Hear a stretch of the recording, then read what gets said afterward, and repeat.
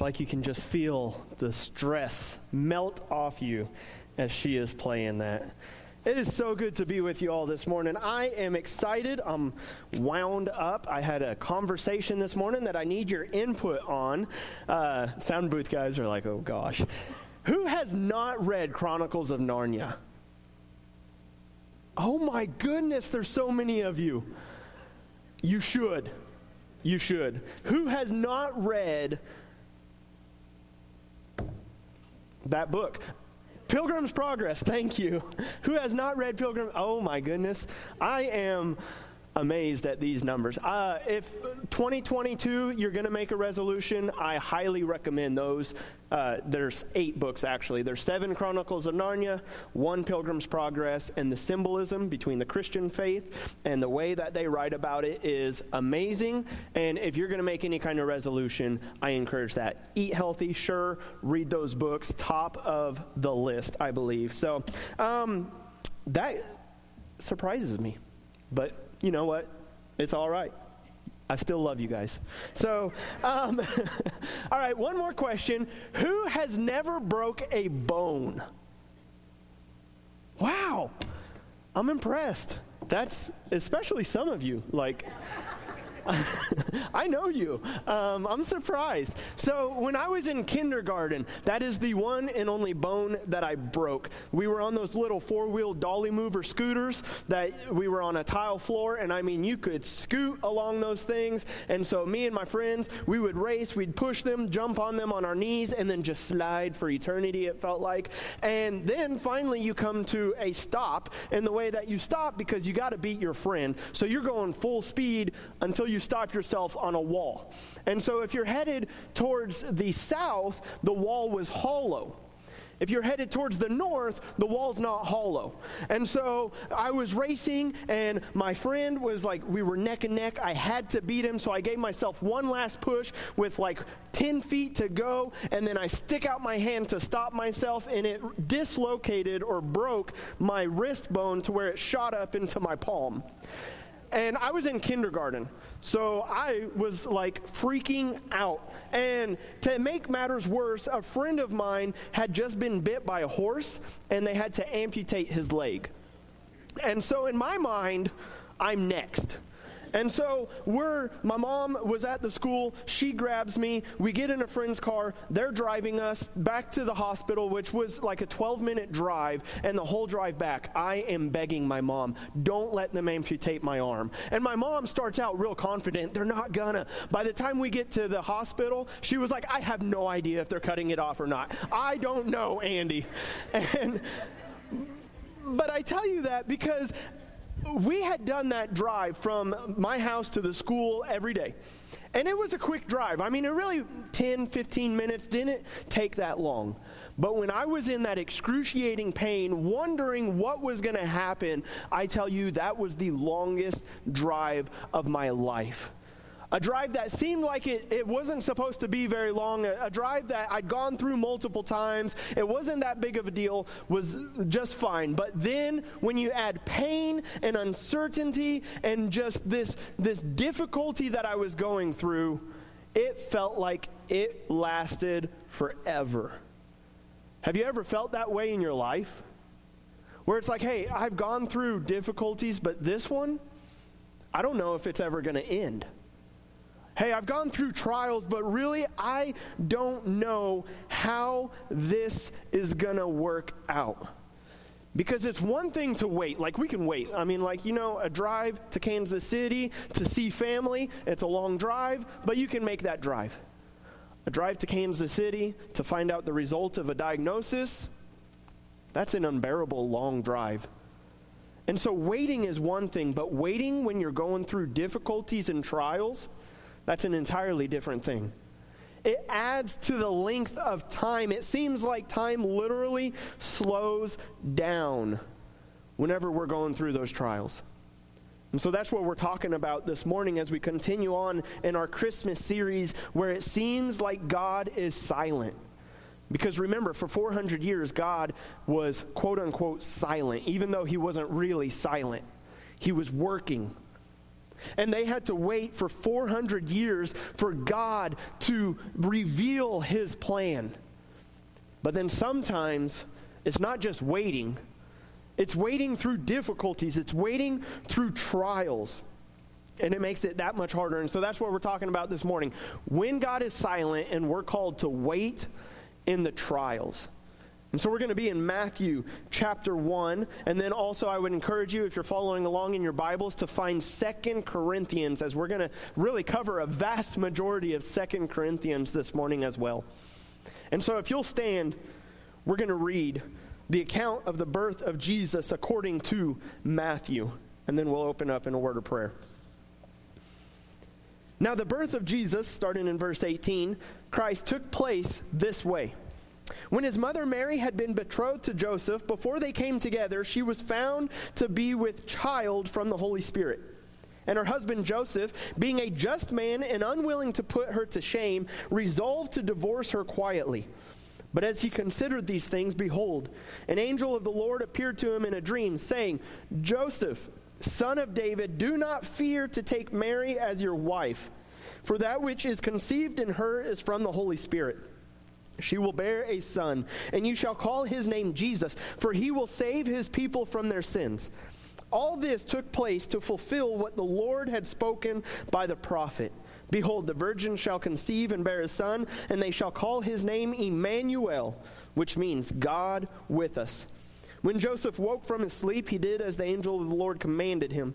He took his wife, but knew her not until she had given birth to a son, and he called his name Jesus. Father God, we are so grateful just for what this time of year represents. That you, as we just read, Emmanuel, came down to be with us, to endure what we endure, to experience what we experience, so that you can relate to us. And so, God, I just pray that as we dive into your word more, God, speak to us. God, help strengthen our faith in you, regardless of what we're going through.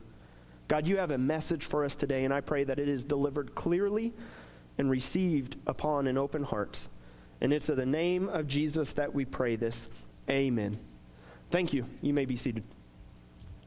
And so you look at this. I mean, here we are. Christmas is coming upon us. 2 weeks away now. And what is considered, there's a song. It's the most wonderful time of the year. You Hallmark movies, I don't know if we have any Hallmark channels, but like Hallmark Channel 24/7 is playing sappy Christmas stories right now where you always know how they end, but yet they keep bringing you back because it's heartwarming and it just feels so good.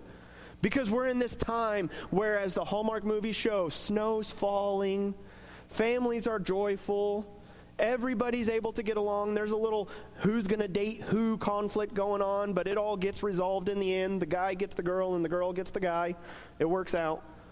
And we have these thoughts in our minds of, the nativity scene. And Hannah just did an incredible job of playing a song called Silent Night. So beautiful. Just removes all your stress away. And it's like, man, this is a joyful time of the year.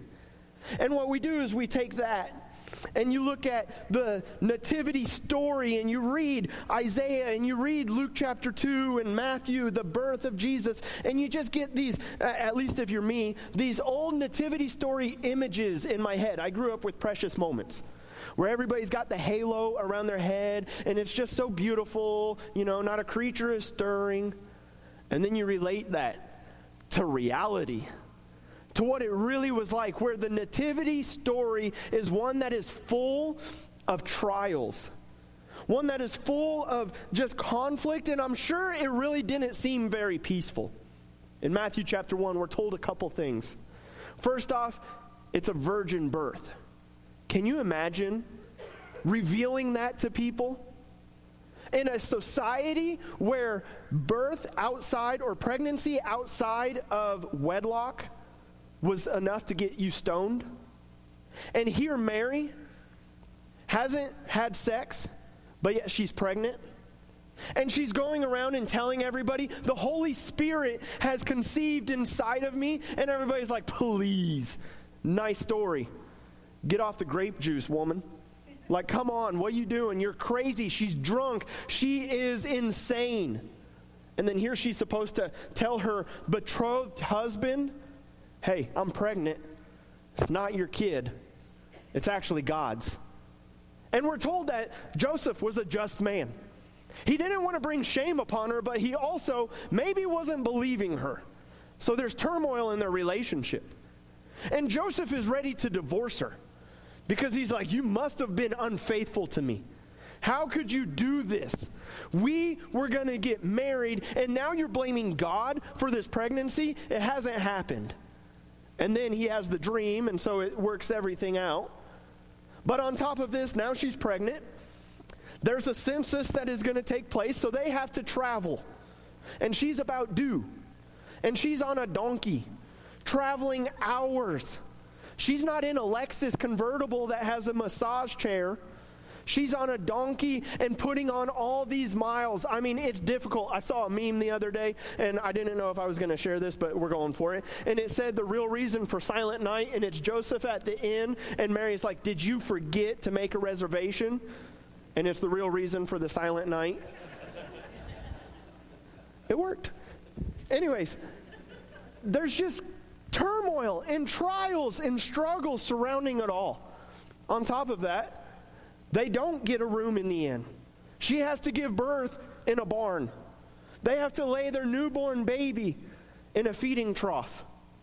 There's nobody there to really welcome them. Shepherds show up, but really the main welcome to this world, King of Kings and Lord of Lords, is animals. It smells. It's dingy. They really have nowhere for him. The whole story is surrounded in turmoil. And then they get a message from God saying, you need to get out. Go to Egypt. Because on top of all of this, Herod is now jealous. And Herod has decided if there is a child that is a boy under 2 years old, murder him. Go and kill every single newborn child up to 2 years old. And so surrounding all of this, these women that Mary might have known now, as she's fleeing, she's realizing their kid's not making it. He's getting murdered at this moment. Not really a silent night. Not really this beautiful moment in history, except that it is. And through all of that, can you imagine the uncertainty that would be going through Mary and Joseph as they have to wait? As they have to wait in another country because all of their friends' kids are being slaughtered? As they have to wait to see this child grow up and become the Messiah? As they have to wait through the struggles of every person in society looking down on them because they don't believe that that's God's child inside of her? I mean, they were needing to wait like crazy. Silent and peaceful is probably the farthest thing from reality that followed the nativity story. But yet God had a plan through it all. And maybe you can relate to that. Maybe you can relate to the chaos that goes on there of needing to wait. Being told something, God telling you this is what's going to happen, but yet waiting and being like, God, it's hard to wait. Not only do I have to wait, but now there's difficulty on top of it. Now I have this stress of uncertainty. Now I have people calling me crazy because I'm following you, but it seems so countercultural. Nobody believes this. But yet, God, I believe it's from you. Maybe it's not even that. Maybe it's outside influences that are coming into your life and they are making things difficult for you. And yet you're like, man, God, what do I do? Whenever it seems like you are so silent in these trials of my life, what do I do? And so this is where we kick over to 2 Corinthians. We're going to be in 2 Corinthians, starting in chapter 4. And what we're going to see through, we're going to jump through Corinthians, is how God works through our trials. and how God has a plan for you through difficulties that you're going through. And so we're going to look at 3 things on how we wait in the trials. Because here's the thing, trials are inevitable. Trials are going to come upon your life even after you give your life over to Christ. You're going to face difficulties. John chapter 16, verse 33, Jesus says, I have said these things to you, that in me you may have peace. In the world you will have tribulation. It's coming. In the world, you're going to have times where it's like, God, where are you in this? This seems so dark and horrible. How are you working through this? And sometimes we're called to wait for the answer. So what do we do while we wait? 2 Corinthians chapter 4, verse 17 tells us, this light and momentary affliction is preparing for us an eternal weight of glory beyond all comparison. As we look not to the things that are seen, but to the things that are unseen. For the things that are seen are transient, but the things that are unseen is eternal. So these light and momentary afflictions are preparing us for an eternal glory. But the truth is, that is a hard view to have. Light, momentary, seems everything but whenever you're caught up in those moments. Whenever you're in the storm, it seems like it rages on forever. So what do? How do we hold on to the promise of God through the trials? First thing we do is we wait in prayer. We wait in prayer. We constantly come before God and we let Him know what is on our heart. We let Him know what we're going through. We share everything with Him. Honestly, I think a lot of times we get Christianese in our prayer life even. Maybe it's just me. Where I feel like I have to have this specific prayer with God, and I can't really open up. I can't really say everything that's going on because I totally understand there is a reverence. We need to remember who we're talking to. But at the same time, He says, let your requests be made known to Him. And so I think we have open dialogue with God of like, God, I don't trust you right now. God, if I'm honest, I don't see you working. I don't know what you're doing right now. God, are you even there? Because I'm praying to you and it feels like I'm talking to the air. God, I'm not seeing you working. I'm seeing your promises. I'm hearing your promises, but I'm not seeing the results of your promises. That we actually have that truthful dialogue with God. We open up our hearts to Him. You see, Paul knew what it was like to be in difficulties. I mean, his Christian life, there was Saul, and then there was his encounter with Jesus, and then there was Paul. And Paul knew pretty much nothing but turmoil, nothing but affliction for the gospel of Jesus. But he also knew how it was to be comforted in those difficulties. 2 Corinthians is considered his letter of affliction. Because just look, in the first chapter, we're going to jump back to chapter 1. In 8 verses, he says, comfort 10 times, and affliction or some form of affliction 8 times. Comfort 10 times, affliction 8. He says, blessed be the God and Father of our Lord Jesus Christ, the Father of mercies and God of all comforts, who comforts us in all our affliction, so that we may be able to comfort those who are in any affliction, with the comfort with which we ourselves are comforted by God. Do you see the theme right now? For as we share abundantly in Christ's sufferings, so through Christ we share abundantly in comfort too. If we are afflicted, it is for your comfort and salvation. If we are comforted, it is for your comfort, which you experience when you patiently endure the same sufferings that we suffer. Our hope for you is unshaken, for we know that as you share in our sufferings, you will also share in our comfort. For we do not want you to be unaware, brothers, of the affliction we experienced in Asia. For we were so utterly burdened beyond our strength. Look at this. We despaired life itself. We were ready to die. That's the extreme that Paul, who had this hope in Christ, was experiencing difficulties that he's like, man, we were so burdened, I was ready to throw in the towel. We were prepared to die. We despaired of life itself. Indeed, we felt we had received the sentence of death. But that was to make us rely not on ourselves, but on God who raises the dead. You see, Paul was experiencing this difficulty. He was in such turmoil that he was ready to die. But notice what it said right after that. But this was not so that we would rely on ourselves, but so that we would rely on God. A lot of times when we go through trials, it's for us to turn back and rely on God. If we turn those difficulties to turning to God through prayer, we find that His promises are true. We're reminded of His promises. Where He says in 2 Corinthians 1:20, all the promises of God find their yes in Him. Everything God says He's going to do, He's going to do. He is faithful.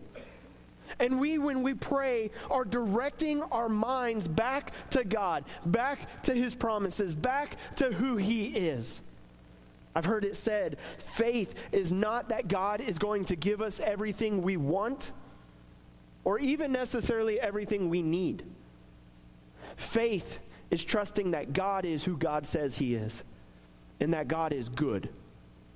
And so when we are in trials, we turn our faith towards God in prayer, relying on Him, relying on His power, not our own, as Paul just said.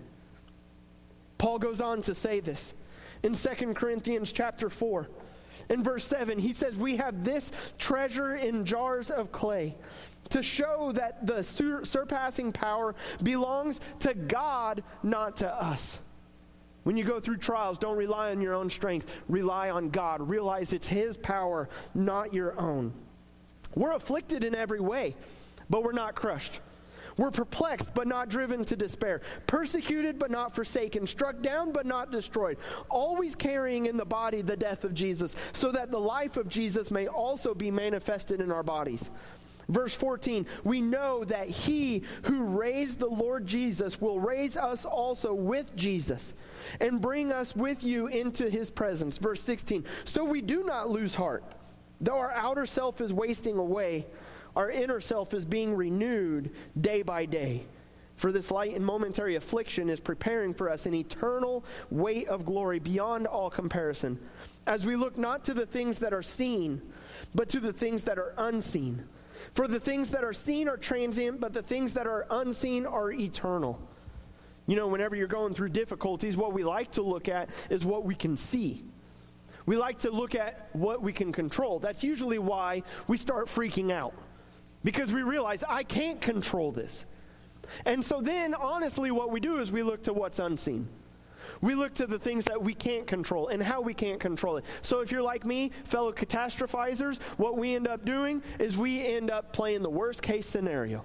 We don't even know how it's going to work out, but we know it's going to be really bad. And so then we start running down those paths ourselves, and it just gets worse. And what God is telling us to do is don't run down that path. Run to me. Find your hope in me. See how I'm working through it. Lift your eyes to me. For we look to what is seen, but we're told to look towards what is unseen. Towards God. Towards His power. Towards His working. Then Paul continues on in chapter 5. For while we are still in this tent, this body, we groan, we're burdened. Not that we should be unclothed, but that we would be further clothed, so that what is mortal may be swallowed up by life. He who has prepared us for this very thing is God, who has given us the Spirit as a guarantee. So we are always of good courage. We know that while we are at home in the body, we are away from the Lord, for we walk by faith, not by sight. Yes, we are of good courage. And we would rather be away from the body and at home with the Lord. So whether we are at home or away, we make it our aim to please Him. So even as you're going through the difficulties, the trials, whatever it is, Paul is saying, man, we despaired life itself. But even in that, we used it to turn us to God. We used it to turn our strength and our focus and our reliance upon God, not upon ourselves. And so while we wait in prayer, turning our attention, our focus, our desires, and God, whatever it is, to Him. But you see, there's also a common misconception about trials. Because a lot of times we try and internalize it. As much as I'm scared to tell God what's really on my heart, I'm even more scared to tell people. And so the common misconception is you got to go through everything alone. Nobody understands what difficulties you're going through. Don't burden somebody down. I mean, we're a joyful people. Let's not bring people down with our trials. Let's sugarcoat it. Let's try and make it seem better than it really is. And Paul is not holding back here. Paul is saying, actually, what's getting me through this is I'm relying on God's power, but God is also working through you. That we are the body. If one member suffers, we all suffer, as Paul says in 1 Corinthians. That we are supposed to be closely connected. Anybody who has back pain understands it's not just your back that hurts. You feel it in your neck, your shoulders, your legs. Everything begins to suffer. And so you give attention to where it is so that you can help the problem. And so when we are suffering, when we're going through trials, we should be able to open up with our fellow believers and receive prayer, receive encouragement, receive love and support and guidance. We're not in this alone. You see, Paul was in great distress, and even though he was relying on everything, he still says, I was still unable to find comfort. Verse 5 of 2 Corinthians 7. For even when we came into Macedonia, our bodies had no rest. We were afflicted at every turn. There was fighting without and there was fear within. So we had these external turmoils, but also inside of us, we were conflicted. We could not find rest. But then he goes on, and he says that Titus came to him. And he says in verse 6, but God, who comforts the downcast, this is how God comforted him, comforted us by the coming of Titus. Not only by his coming, but also by the comfort with which he was comforted by you, as he told us of your longing, your mourning, your zeal for me, so that I rejoice still the more. Titus came and was able to give them comfort by being there and sharing, hey, this is what God's doing through his fellow people, through your brothers in Corinth. This is how they're also struggling, but take heart in it because they're holding firm. They've gone through this before. You're not alone, Paul. Paul needed somebody else to be there with him. You see, that's the whole thing. Satan would love to isolate Christians. He would love to get you to think that you can do it all on your own. You know that the suicide rate has been the highest that it's ever been since 2020. And you know why? Because of isolation. Because not a judgment call, but we were all told to stay home, to not go anywhere, to not see people, to not be united in the gathering of the body. And so people were left home without any hope. They were left without the connection that we were created to have of being united with fellow believers, fellow brothers and sisters. And they lost hope. And so they ended up taking their own life. May it never be said of that in the church. May it never be where a believer thinks there is nobody else that knows what I'm going through. I'm just going to keep it all to myself because I don't want to burden them, bring them down. But instead, may we be a place where you can open up and receive healing. James 5:16 and 17 tells us that. Confess your sins to one another so that you may be healed, and pray for one another so that you may be healed. And so we share our burdens. We don't isolate. We don't keep it inside. Satan would love to get you to fall on your own. Ecclesiastes talks about that, where it talks about, two are better than one. Verse 10 of Ecclesiastes chapter 4. If they fall, one will lift up his fellow. But woe to him who is alone when he falls and has not another to lift him up. Woe to you, believer, when you think that you can isolate yourself and you're going through all those struggles and you refuse to open up and bring people in. Because, nobody's there to lift you up. But it is better to have somebody there who, when you fall, is able to help you up. Two are better than one. An army of 130 is still even better than that. An army of 4 billion worldwide? Man, imagine that. When we all, as believers in Jesus, come together. And as Galatians tells us, we bear one another's burdens. We are called not to do this life alone. God has given us the church to be there for each other. Woe to us if we're not willing to fulfill that commandment. So we wait in prayer. We wait in fellowship, encouraging one another, building one another up. And then lastly, we wait in grace. You see, Paul went through this huge list of trials in his life.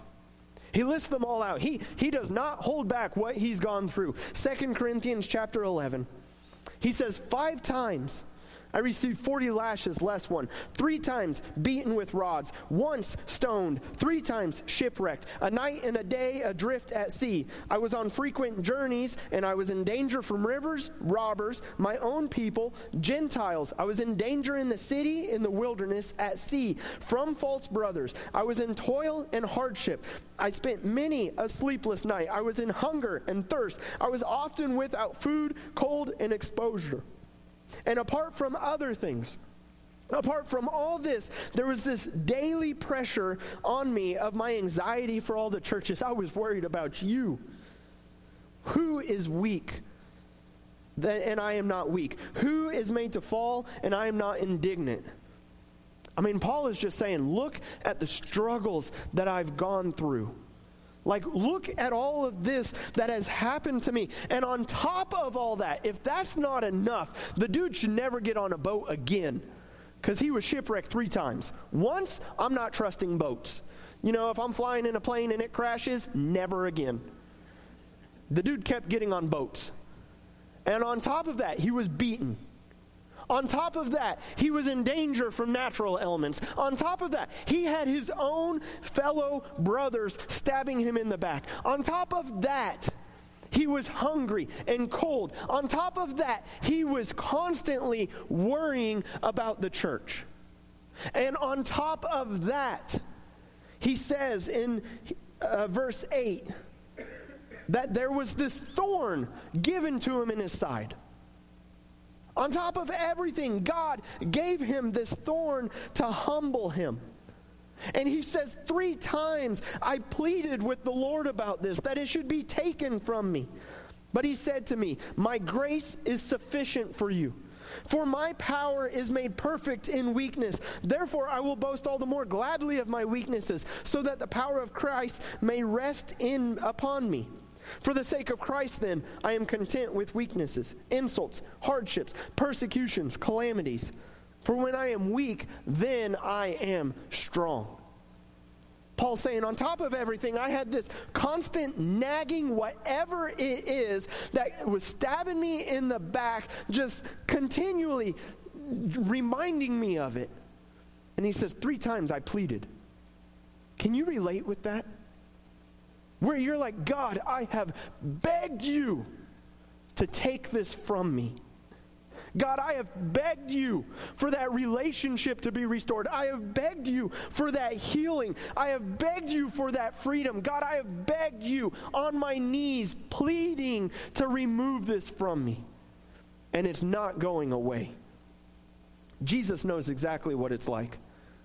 On the night of his betrayal, he goes to the garden and he knows the horrendous thing that is about to come before him.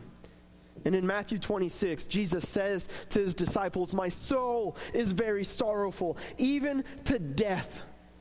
Even Jesus is like, man, I'm to the point of death. Remain here and watch with me. Jesus knew the importance of having fellowship. Going a little further, he fell on his face and he prayed. He knew the importance of prayer. And he said, "My Father, if it be possible, let this cup pass from me. Nevertheless, not as I will, but as you will." Again, relying on God's grace. Verse 44 says, he left them again. He went away and he prayed a third time, saying the same thing. Jesus, 3 different times, praying to God the Father, "Remove this cup from me." Paul, 3 different times, pleading with God the Father, "Remove this thorn from my flesh." And then us, multiple times, praying, "God, help me. God, deliver me." And yet God's answer comes through, "My grace is sufficient in weakness." Rely on me. Rely on my grace. Rely on my strength. Rely on my power. When you are truly weak, that is when you are the strongest. When you are relying on the strength of God. His grace will get you through. Not great news. If you're looking for everything's going to work out great in this life, amazing news. If you have faith that God is who he says he is and that he is faithful through it all, God says, "I'm with you. We're going to get through this together." Don't lose hope. Don't take your focus off of me. Fix your eyes on me. See Jesus going through all of that. The darkest hour in the history of the world, as he took all the sins of the world upon himself and he experienced complete separation from God. But through that, we experience complete relationship with God, complete access to God. Through that darkest moment came the brightest time where we can be with God. And so I don't know what you're going through. In the Christian language, maybe you're on the mountain peak, maybe you're in the valley.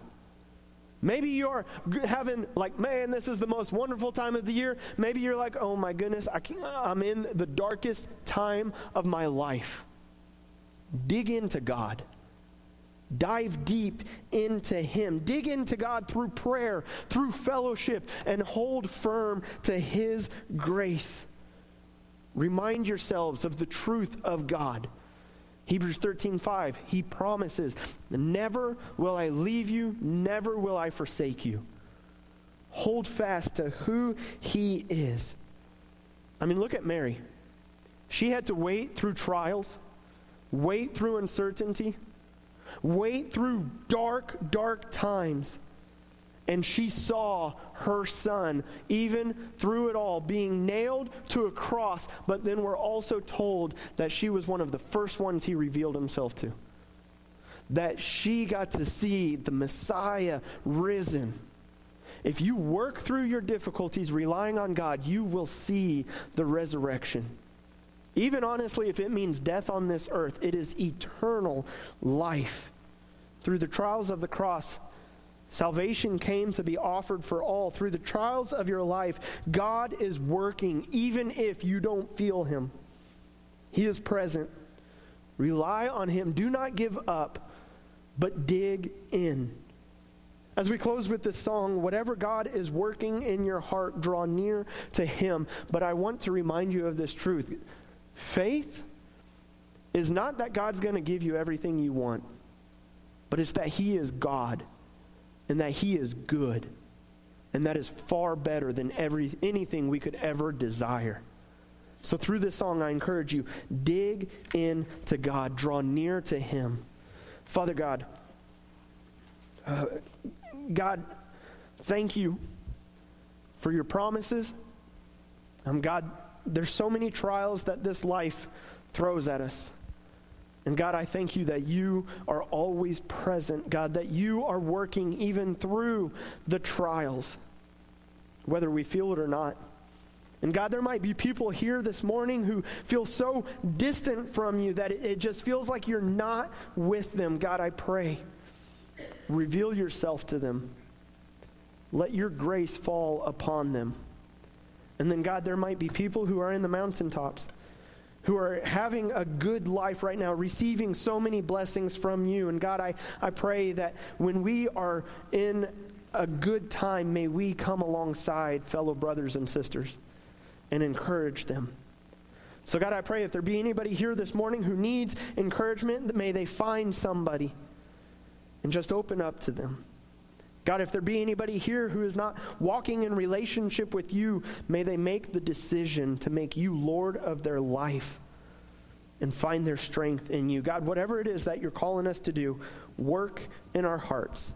And it's in the name of Jesus that we pray this.